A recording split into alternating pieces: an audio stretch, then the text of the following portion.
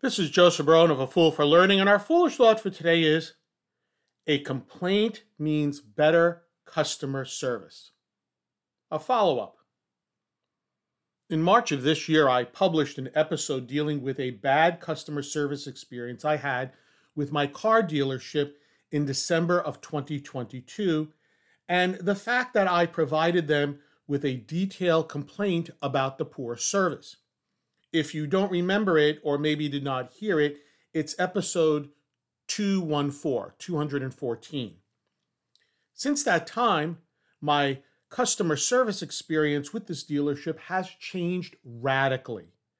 I went from just routine to the point where whenever I bring my vehicle in, I am treated like, as we used to say, a VIP, or very important person. Last May, I took my vehicle into the dealer to have the oil changed. Not only did I receive a call from the dealership later that day inquiring about the service to ensure that I was treated properly and that the work was done correctly, but I even received 3 different surveys to complete and a personal email thanking me for completing the dealership survey. Remember, when complaining about poor service, make certain that it is a legitimate beef, a legitimate problem that you have. Don't complain, as some people do, because you want to lord over people, or you believe that it will get you something for free. And I see that a lot.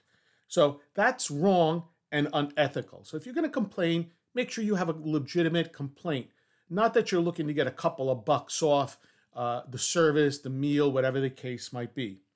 And finally, and this is just as important, always complain, I should say not complain.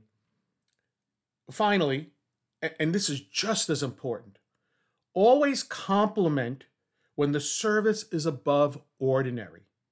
That's right, you heard me. Compliment when the service is above ordinary. Managers and owners always hear complaints, and they rarely hear compliments. So, hopefully, I've given you something to think about.